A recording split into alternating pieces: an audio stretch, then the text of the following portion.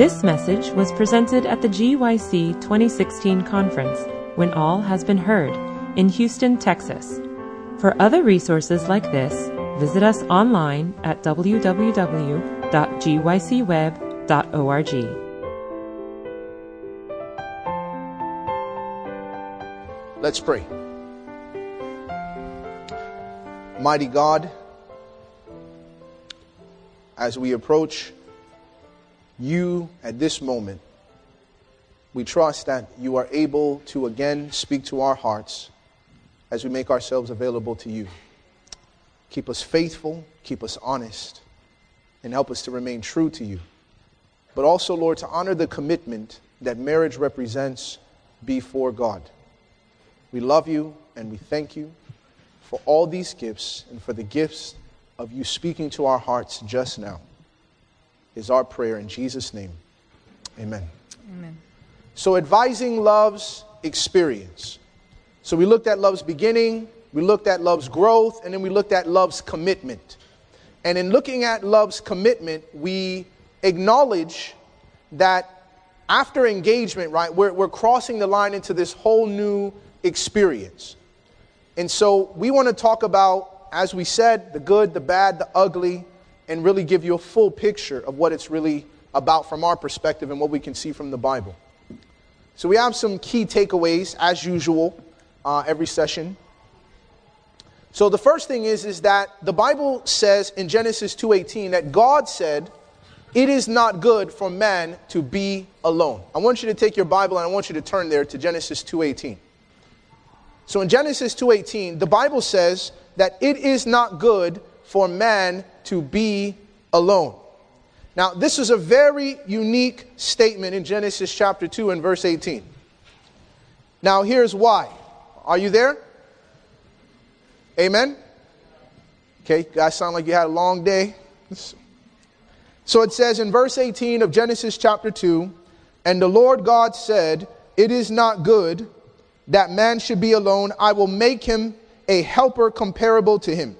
Verse 19.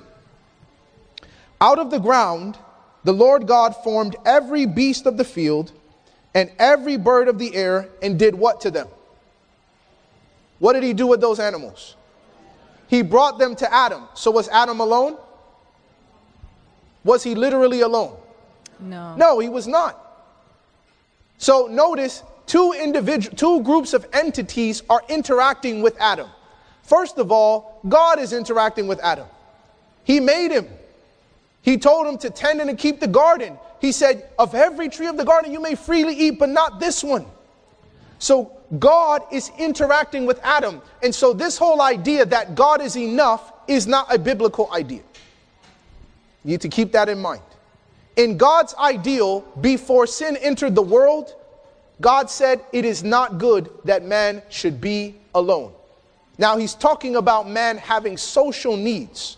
But as Ellen White articulates, marriage fulfills our social needs, which is why God created it. So here is God talking to Adam, but he recognized something would be missing from Adam's experience if Adam only had God to interact with and the animals in the garden. You know, it's amazing how much we spend on pets every year in the world. And you know, every woman's greatest fear is to become the cat woman, right? Having a whole bunch of house of cats. And in this same experience, Adam had plenty of animals in the garden. Adam had access to Jesus himself. And even greater than that, if he had access to Jesus, then he also had access to angels. So in each of these groups of people, Adam was interacting with the God of heaven personally. Adam was interacting with every single animal God created under the sun, and he was personally naming them. Adam was interacting with angels, but yet God said the man was alone. What this tells you and I is that there is a certain experience that Adam could not find fulfillment through in his interaction with God, in his interaction with angels, in his interaction with animals, that he could only find in his interaction with Eve. And I use the illustration this way. After God would visit Adam in the garden and speak to him, teach him some amazing new truth. Adam could not come back to the parrot and say, "Did not your heart burn within you?" You understand?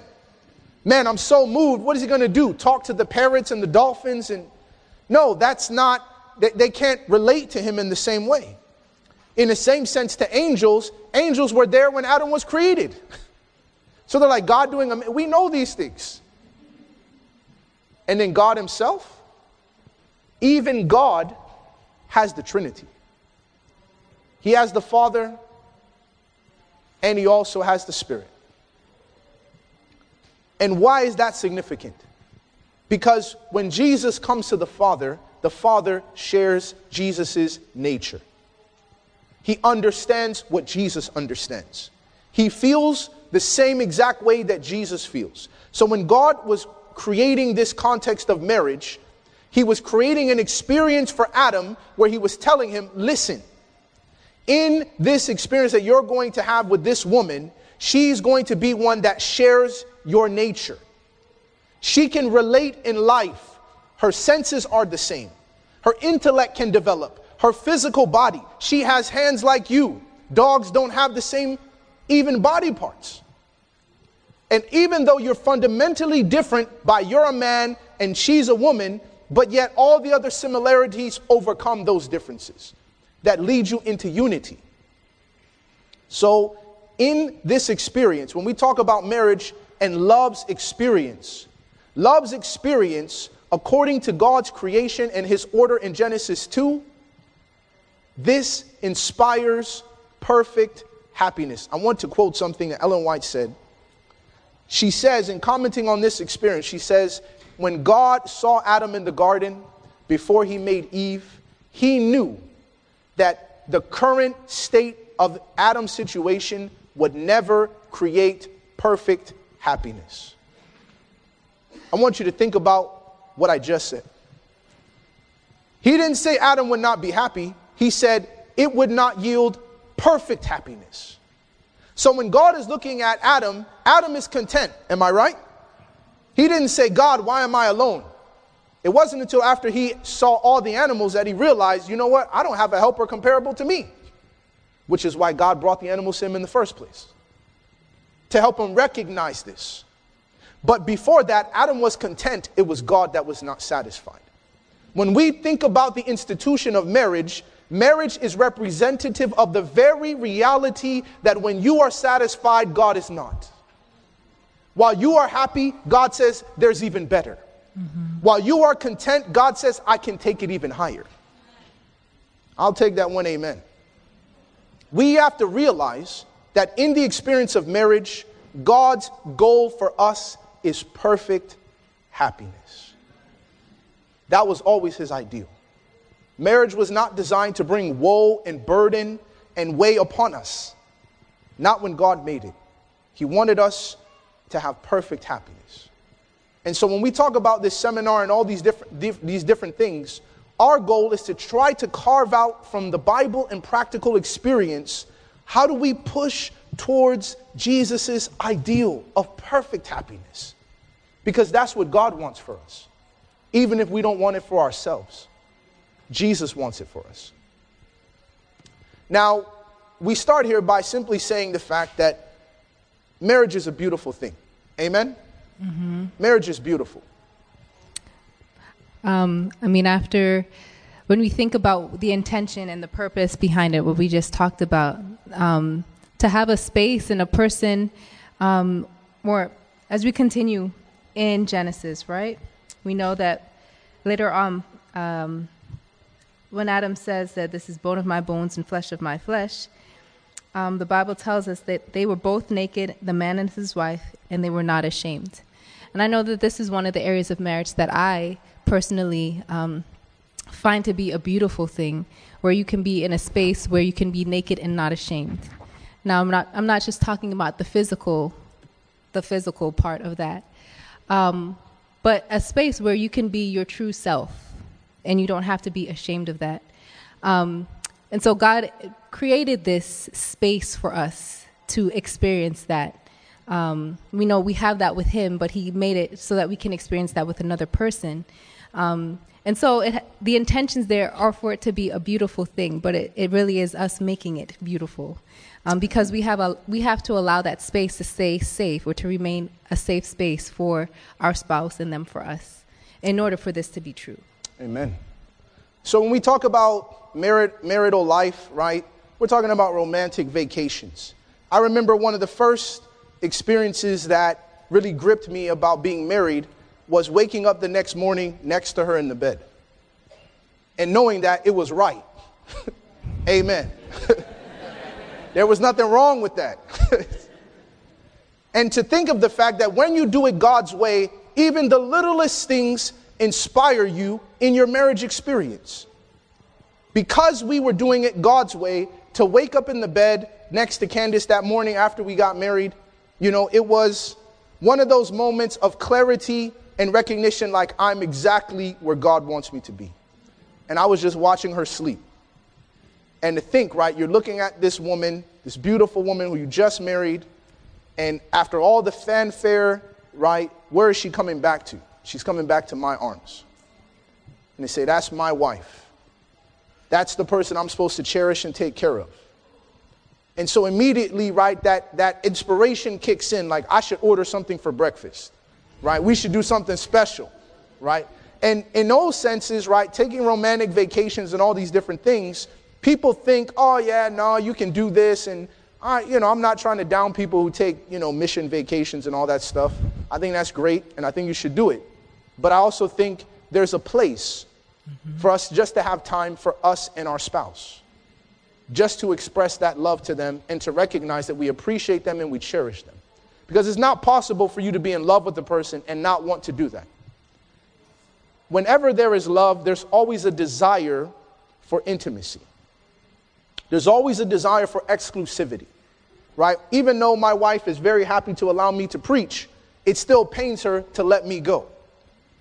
Amen? Yes, amen. Okay. And at the same time, I start to see it even in my children.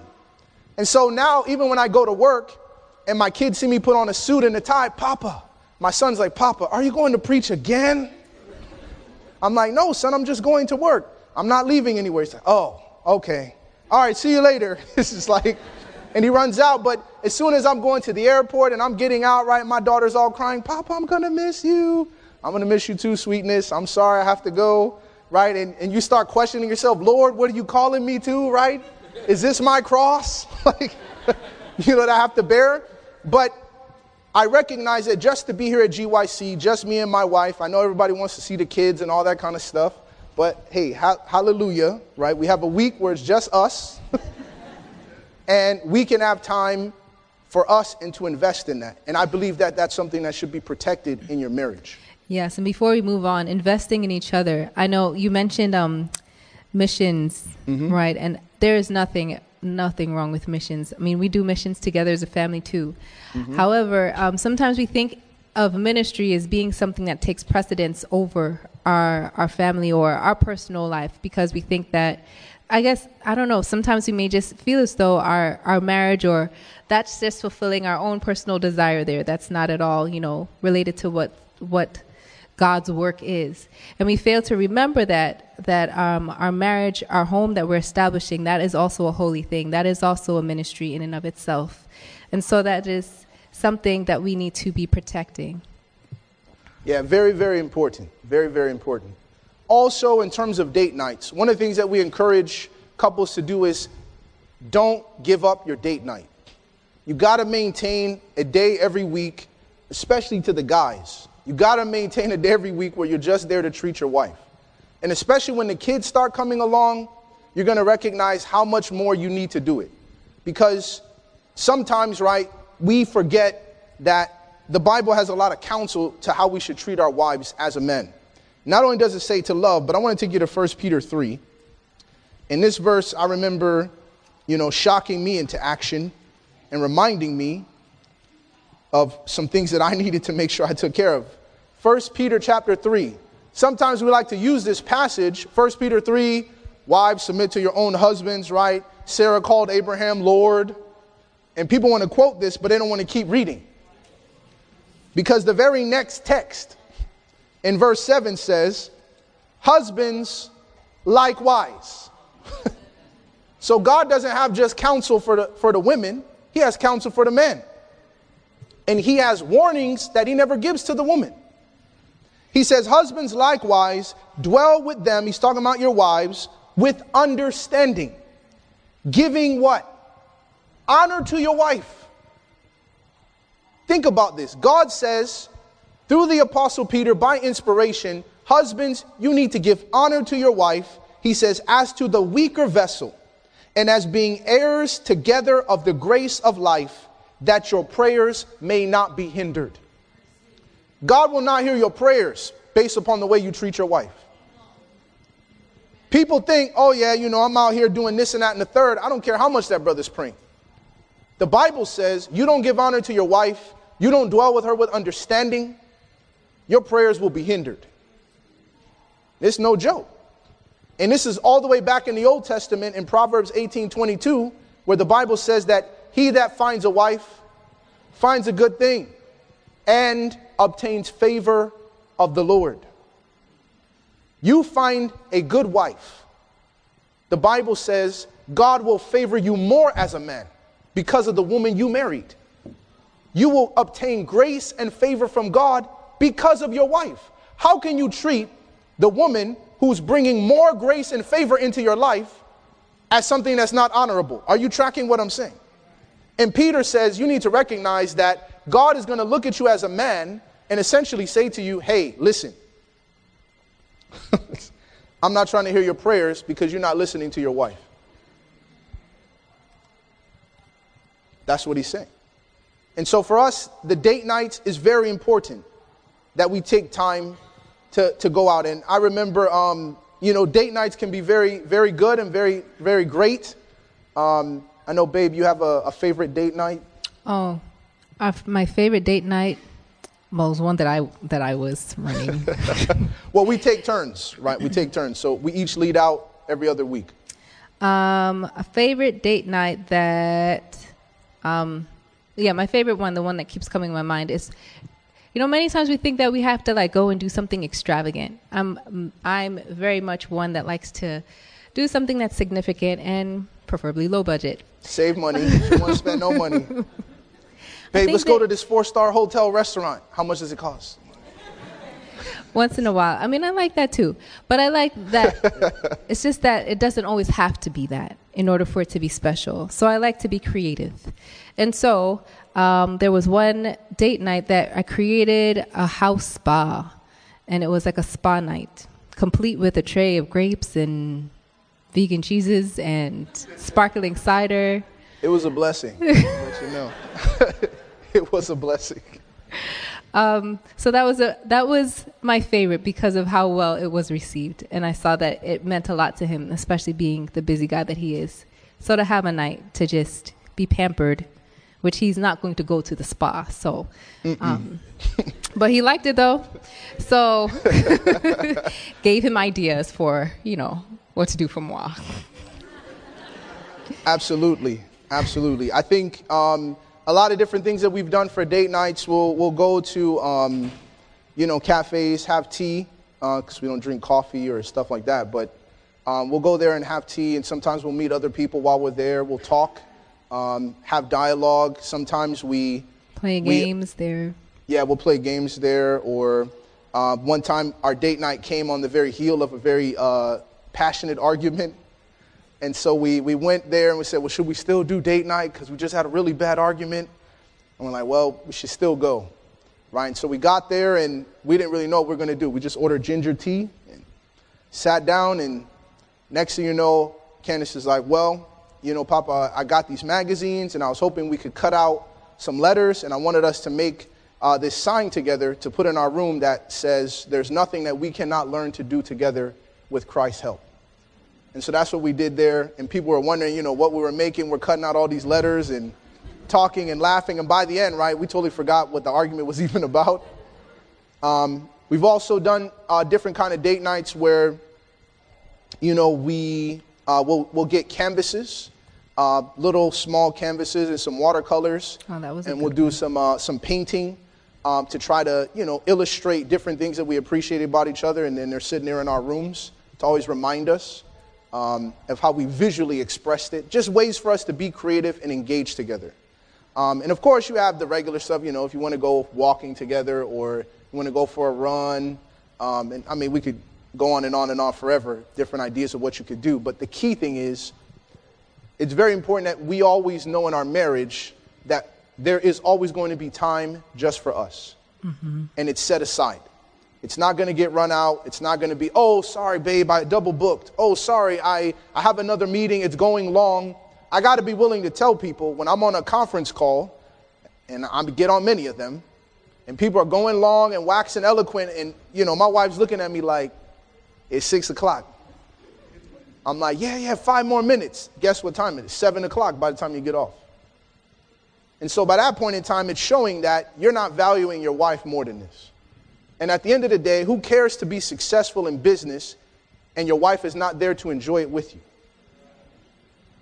So at that point, I had to start learning. Hey, man, man, you got another hour? Nope, got to go. Talk to you guys later. And one guy actually got offended, right? He was texting me, said, when can we meet? What about Saturday night? I said, no, that's my date night. Man, we're trying to build a business, man. You talking about date night? I was like, click. About to mess stuff up at home. I said, bro, you crazy. My wife is my second self. I'm like, how am I going to sit here and talk to you about making a business? You're going to be lonely. Man. I'd rather be broke. It's the truth. I would rather be broke than to be sit out here with a broken marriage. And the reality, sorry, go ahead. You said what? I was going to just say the reality is that if we were courting or if we were in the stages beforehand, if something came up, you'd be like, no, I have plans already. There would be no conversation about it. But many times we get into marriage and we're like, this person's always going to be there. But that's the thing. You have to keep investing so that person is always there in the way that we want them to be. Amen. Another aspect, we obviously talk about missions. A couple years ago, we took our family. We had 2 kids at the time, and we were basically out on mission for about 6.5 months, all over the place. England, Cambodia, Austria, Dubai, Amsterdam. We were everywhere with our kids, homeless, just roaming. And crazy. People was looking at us like, wait a minute, so you got kids and then you decided to go on missions? Usually people go on missions and come back and have kids, right? But for us, we began to see as we've taken our kids to different places, and not only the relationships that they've developed, but the very fact of how ministry and all these things are very central to our life as a family. And they begin to see how important that is. To the point now where now my kids, now they're trying to preach and they want to do all this stuff on Sabbath morning. Like, Pop, I'm going to preach on Sabbath. Okay, sounds good, man. My daughter wants to sing and teach Sabbath school and lead out in these different things. So you're recognizing that by allowing our kids to share in our service, they begin to see us as examples. We're not just telling them serve Jesus and make God first. We're showing them what that actually looks like. And also, we're recognizing the fact that one time I remember I was doing evangelistic meetings in Munich, and I just had my daughter, Nafti, and my wife was sitting there, and I had all these slides to finish up for the series, and she could tell I was stressed, right? But Nafti was like rolling around, acting crazy, and she was trying to get the place set up as well as take care of her. And she was like, babe, we should not have come. You're so busy. You have all this stuff to do. Like, we don't want to hinder your ministry, like what God's calling you to do. And I had to pull my wife aside, and I said, babe, you are my ministry. And so I said, this is distracting me from my ministry. So I said, you should never feel bad, because I know that when everything has come to an end, the last thing that's going to be on my mind is thinking to myself, not, oh man, did I hit that one last evangelistic series or that slide I could have made better? It's going to be knowing that my wife and my children can be by my side in sincerity. Not just because I'm their dad, but because they always knew that I loved them and valued them. Because at the end of the day, those are the people going to be by your bedside. All those people you preach to and, yeah, we love you and everything, they'll pray for you, post a couple posts online and social media, but they're not coming to your hospital. Your wife's going to be the one by your bedside.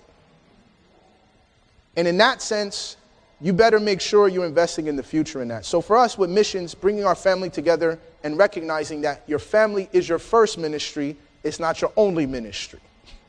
That's the key.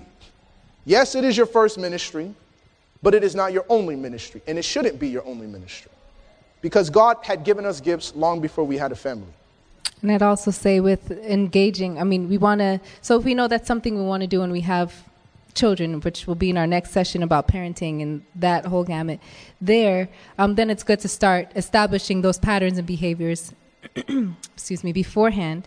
But something that we're not necessarily going to cover, but something that missions does for us, and I know we see this in our singleness too, it has a way of reinvigorating that our own spiritual life. We see that, I've seen that time and time again before I was married, and that's especially one of the reasons why we want to do it together too. Because when we're married, finding spiritual intimacy together, it can be very challenging. At least for us, it has been a challenging part of our walk, and you'd be surprised because you'd say, well, they're two spiritual individuals. It should be very easy to come together in that way. And it's not always the case. And so the mission trips are definitely a way of allowing God to, again, use service to bring those that are serving together even closer. And so I definitely encourage us as married couples to do that, to continue getting that fire to be burning for Him, who will be the one that draws and helps us to become more spiritual intimate with Him, with each other. Amen. Now, in Genesis 2:25, Candis brought this up, and they were both naked, the man and his wife, and they were not ashamed. And for us, we're going to talk about sexuality in a little bit, but in looking at this verse, as Candis brought up earlier, about being able to be yourself, and that's one of the experiences of love that she's really appreciated. And, I recall, early in our engagement, we were having a very difficult conversation. And I was struggling to be very vulnerable with her. And I think she could sense that I was struggling to be vulnerable. And as we were quietly on the phone, no one was talking, she stepped in and she said, "Sebastien, I want you to know that no matter what you say, no matter how this conversation goes, I'm not going anywhere. I'm going to be here." And sometimes we're not vulnerable in relationships or in circumstances because we feel like if I tell this person how I really feel, if I tell them what I really think, if I tell them how I'm actually sensing, they're going to judge me, they're going to look at me differently, or they're going to walk away from the relationship. And a big part of what marriage provides and why God hates divorce is because He wants to provide that safety net to know that, look, things may get ugly. Did God's people get ugly for Him? Absolutely. Did they not embarrass Him? Yes. Did they shame Him? Yes, but they were still His people. They may go to captivity, but they were His people in captivity. And this is a very heavy principle in marriage, that if we cannot be completely vulnerable and accept each other as we are, we will fail to really enjoy what marriage, as expressed through physical intimacy, is trying to accomplish. That sex is really to be a physical illustration of an emotional and a spiritual and intellectual experience that has already taken place. Mm-hmm. That's why sleeping with a prostitute is not as meaningful as being intimate with your wife, because there is no intimacy beyond this physical act. This is just an animalistic base desire expression. But in your marriage, you're not sleeping together and you're not being physically intimate simply because, you're attractive, I'm attractive. No, this is simply an expression of a deeper intimacy that we've achieved in every other area of our lives.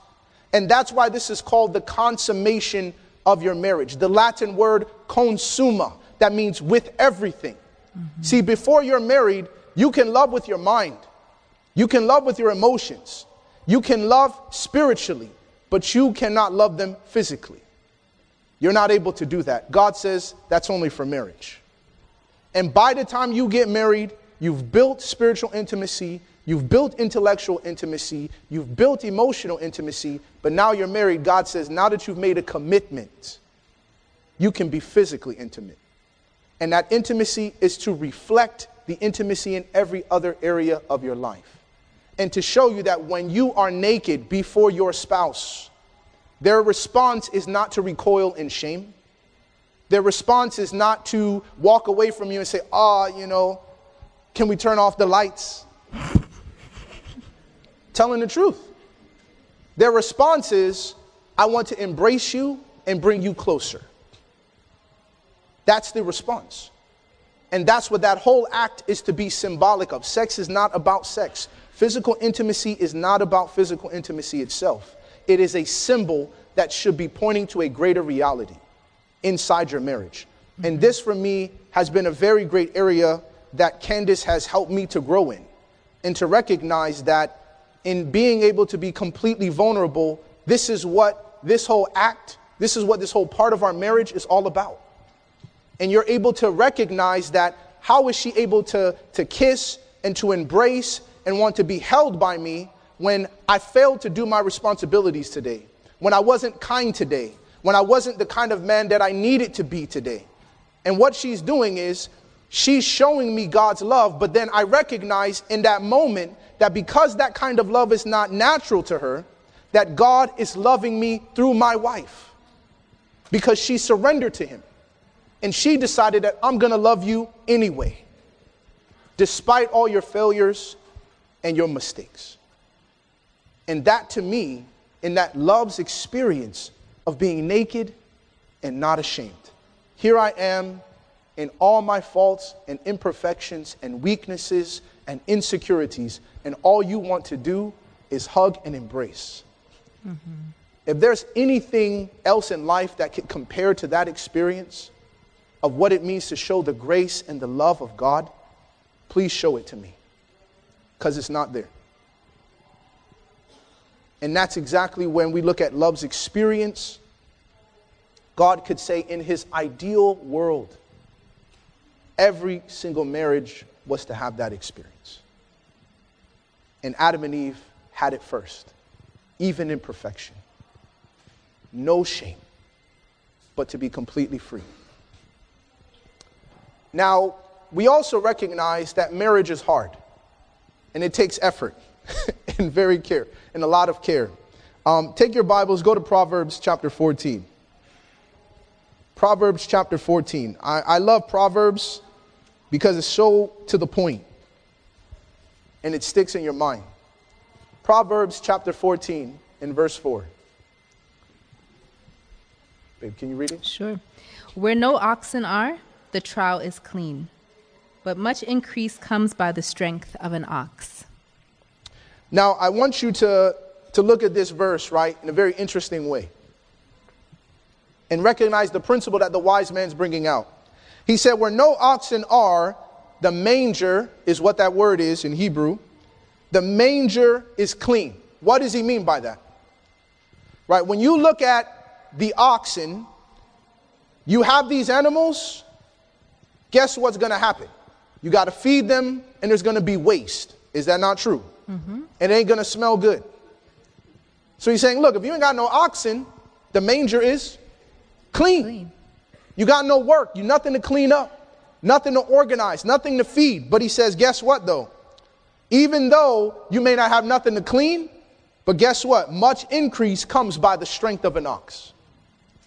So if you want the increase and you want the benefits of the strength of the ox and what he can bring to your agricultural society at that time, having an ox was a big deal.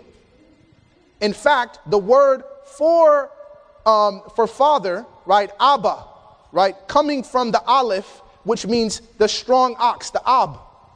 So when you look at this fact that the father is the strong ox of the home. And in this text, he says, well, if there's no oxen, the manger's clean. But a lot of increase comes by the ox. In other words, if we want the benefits of marriage, we ought to recognize that like having an oxen, if you're going to have a spouse, you're going to have a relationship, is going to get messy. There's going to be things you got to clean up. There's going to be parts of it that just don't smell good. You just don't like, you just don't enjoy.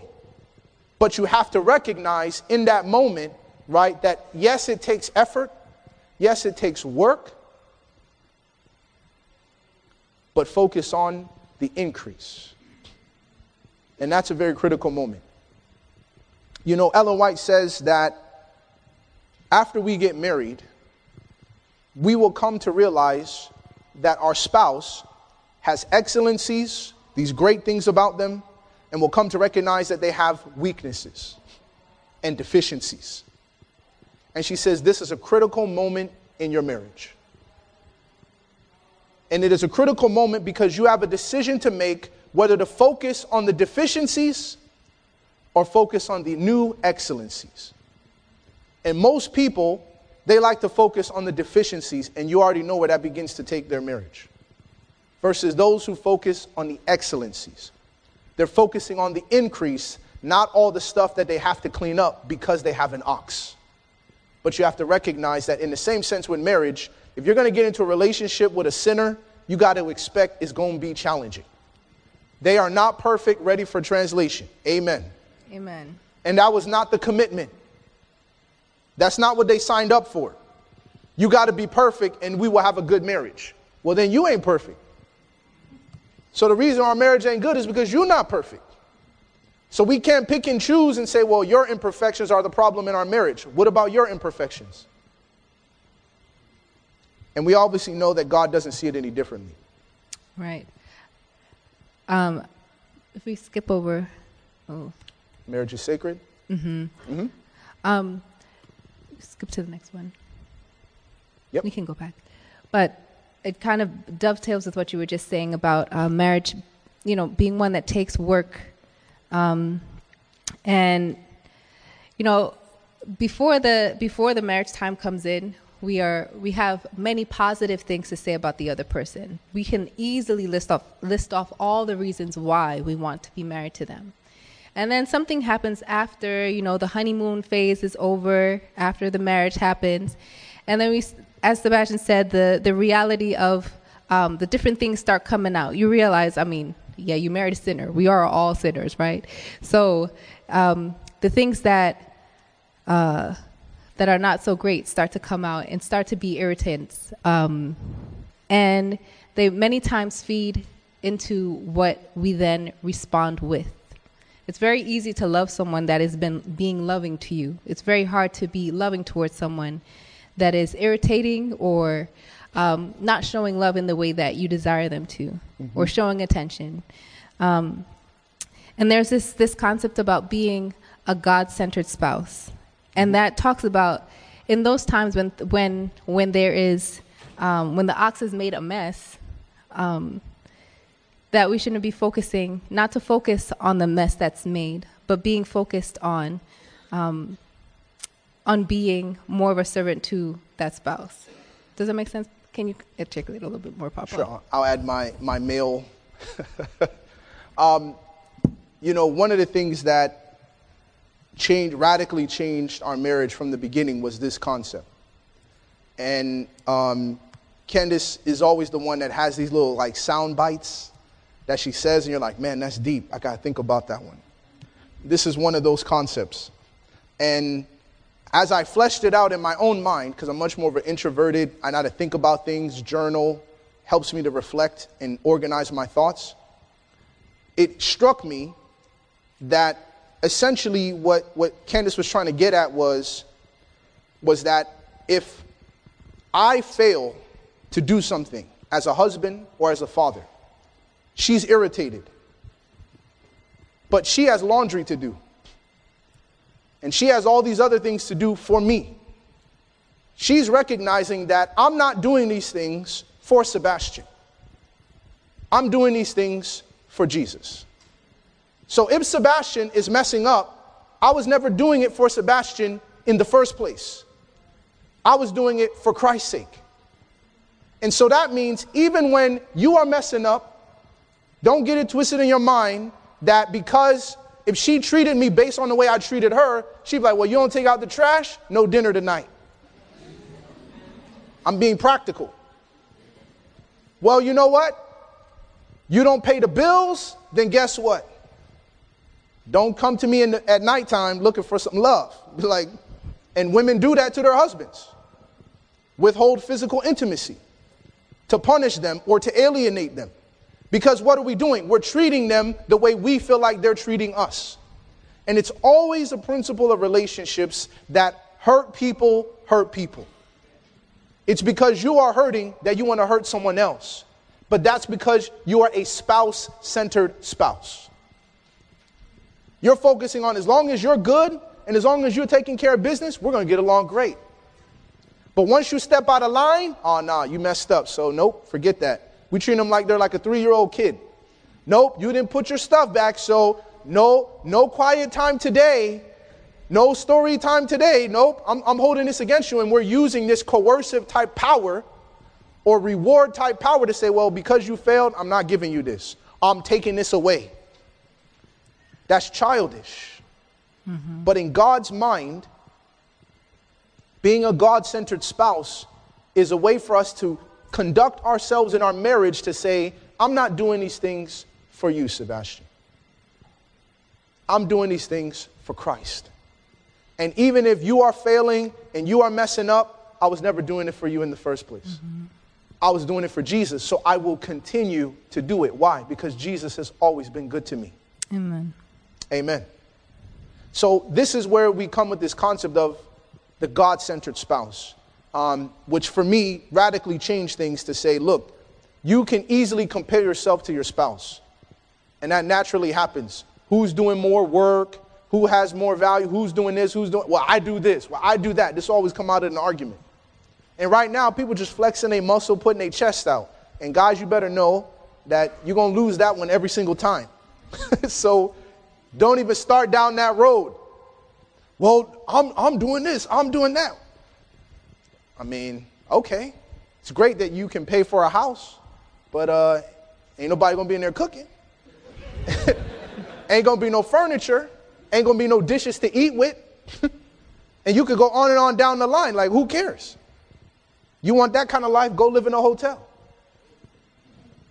So in this mindset, we can easily get very, very exacerbated and exasperated with each other because we're trying to be a spouse-centered spouse rather than God-centered. I praise the Lord for this because many times we don't feel like doing it, but, you know, for Jesus' sake, we're willing to bite the bullet. Amen. Amen. Amen. Now, in terms of discussing spiritual intimacy, we feel like this is very, very important in your marriage, that you guys are able to have conversations about physical intimacy. Some couples are very disturbed, or they feel, like it says right here on the back of this car, awkward. It's like, yeah, so, yeah, okay, all right, good night. It's like, we can't have a conversation about this. So it's like people need to be upfront and honest because we have no clue the background where people are coming from into their marriage. There was a book that I read called Make Love and Not Porn. And this book was about how vast the pornography industry is, and it's influencing people's approach to physical intimacy. And the day that she launched the website to promote the concepts and her book, the website crashed because it got too many hits. Put the website back up, 3 days later, it crashed again. She started getting fan letters and all this stuff, and there was an Indian couple that wrote to her and said, you know what? This book saved our marriage. Why? Because she says, when we got married, I was super excited. And then after we got back to the hotel, my husband turned into something else that I had never seen before. Because in his mind, in his Indian family, no one ever sat down and talked to him about physical intimacy. So his only source of knowledge was pornography. And he's thinking, well, this is how you engage in sex and all these different things. So she wrote this book so people can understand the contrast of saying, look, that is not real. That does not equate to great physical intimacy. This is a production. And so in this sense, you know, in discussing physical intimacy, The book raises the question that we need to be able to have honest and open conversations with our spouse about what we like, what we're comfortable with, where we're coming from, and we need to be respectful of each other. This cannot just be whatever the guy wants. And Ellen White's very clear about this to women. You do not just submit to whatever your husband wants to do in terms of physical intimacy.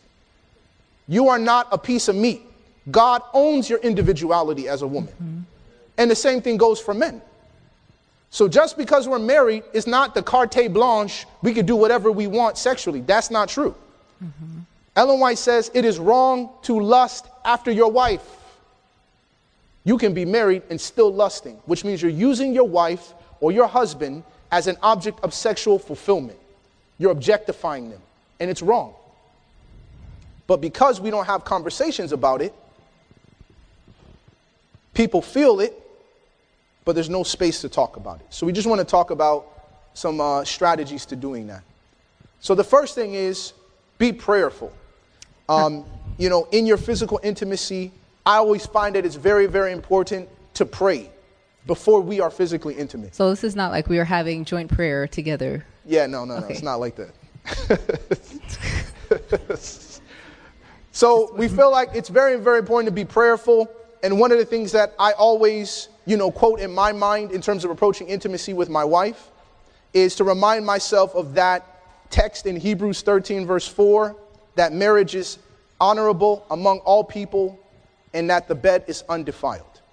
And to recognize what this event and act is really all about. It's just a silent thing that I do to myself, to center my mind in what this is really about, and not to get caught up in my worldly experience of just, hey, we're just going to go do this, and this is what it's about, and it doesn't matter, and we give no thought to that. Secondly, Candis really helped me with this, just to be open and honest. It's very, very important that you're able to be open and honest with your spouse about what you're comfortable with, your experience in terms of sexual intimacy and being physically intimate. A lot of people, Candis was very, very open. She would ask me direct questions and I'd be like super awkward and like squirming and stuff. Like, we can't be talking about this right now. Like, I'm tired. Let's go to bed. But the reality was we needed to talk about it. And she was so comfortable with herself, with her body, that I was not comfortable with. And I wasn't ready to have those kind of conversations. But it was important that we did have those conversations because in your marriage, it's a big part of your marriage. And at the end of the day, there's no man alive who is married who is not thinking about the fact that he wants to make sure that his wife is not just taken care of in terms of her physical needs, but also her sexual needs. You don't want to sit there and think, well, your wife feels like she has to go with some other guy to become fulfilled in this particular way.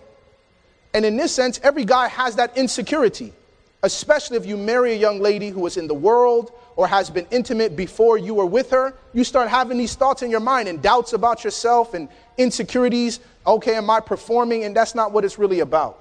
So it's very, very important to be open and honest. And thirdly, I would just say the same goes for females too. So it'd be really nice, guys, if you have that opening of space, making it a safe space for us to really be honest about how we feel about certain things too. And really taking those things, not just into consideration, but valuing what we're saying about it. Amen.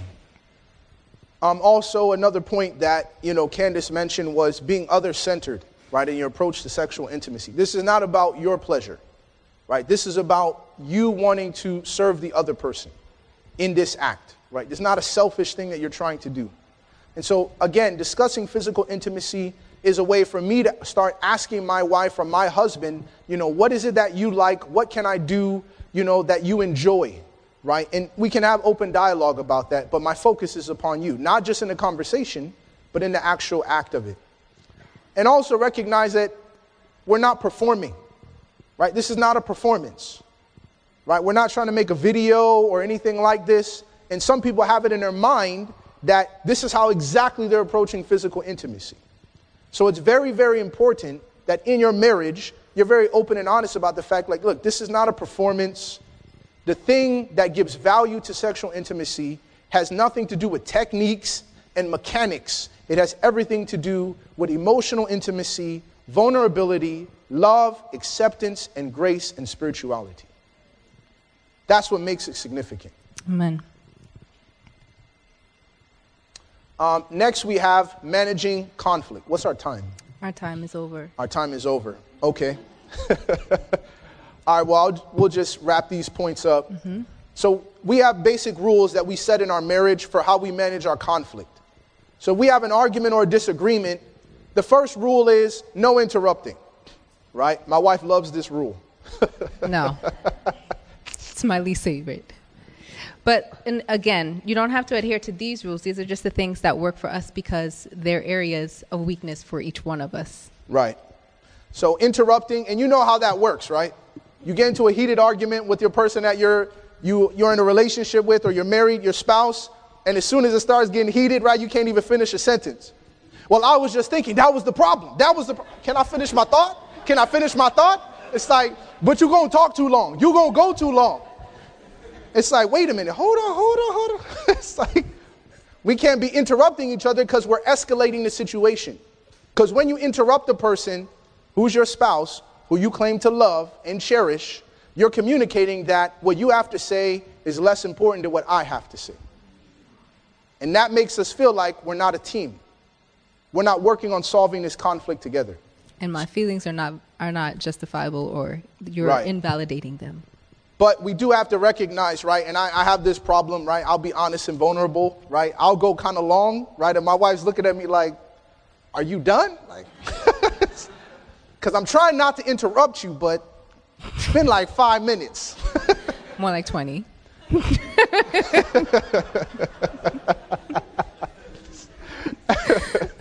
So no interrupting is very important. Also, no raising your voice. You have to commit to not raise your tone. Nonverbal communication is a very strong part of communication. It's actually 80% of communication is nonverbal. It's not the words you say, but your tone and your body language that says it all. And so raising your voice has to be a no-no. You cannot do this ever. And if that means you need to take a break, breathe, we tell our son, take deep breath, however many you need. But yes, coming back and just speaking, being calm enough to speak, because chances are if you're not calm enough where you're raising your voice, you're not listening either. Thirdly, the next one is no pulling out. You know how sometimes you're in an argument and you're kind of upset, so you start to be like, okay, yep, I got you, no problem. Whatever you say, honey, whatever you say. It's pretty much because you're just done. Right. You're tired of talking about it, and you just want to end it. And so for us, we don't allow each other to just pull out like that and just cancel the whole thing like, yeah, all right, whatever you say. You're right. No, you don't really believe I'm right. Right? You're just trying to jump out of the conversation. And again, this is not respectful, and it's not solving anything. You're just trying to procrastinate the issue. So for us, that's a rule. You can't pull out and just cancel and walk away from the conversation. Easier said than done, but. No personal attacking. Now, that means physically and verbally, right? I don't know why he put this one in here. I mean, you just never know, man, what people are struggling with. So you got to let people know. You cannot become aggressive, and also verbally, right? Focus on the topic of what you're discussing. Mm-hmm. Don't attack your spouse. Focus on what you're talking about. This is the topic. But you know how we do, right? Oh, well, why didn't you pick up the kids? Oh, well, things got caught up. See, you always running late. This is what you always do. It's like, wait, hold on. Are we talking about picking up the kids? Are we talking about being on time? And now it's a personal attack. So it's very, very important to say, look, we cannot make any personal jabs at the person. The goal is to resolve the problem and to focus on that. Always remembering that we're on the same team. We're married. We want the same thing. So we're not adversaries. We're not enemies. And a new rule that we also made was no arguments before bedtime. You can't bring up an issue when it's time to go to sleep because you will never go to sleep. We'll never go to sleep. You'll be sitting there like, man, I got to get up early in the morning and it's like 9:30 p.m., turning off the light, lower on my pillow. When you said this earlier, well, I mean, I didn't mean that, but I mean, clearly you said that, but that's not what I meant. Well, what did you mean? And now this thing it slowly escalates, and before you know it, it's 11 o'clock, midnight. Now your blood pressure's up. Everybody, lights back on. And you're like, man, my whole day's messed up. We should have never done this. We should just wait it till the next day. So for us, it's also important that you also keep in mind in that rule, no arguments before bedtime. There's so much more that could be said about marriage, and much that we still are learning too. But if there are any questions that you have, or any comments that you have, you can feel free to visit us here. You can go to tinyurl.com/advisinglove. You can write down your questions, your comments, and we'll be looking at those for a Q&A on Sabbath afternoon.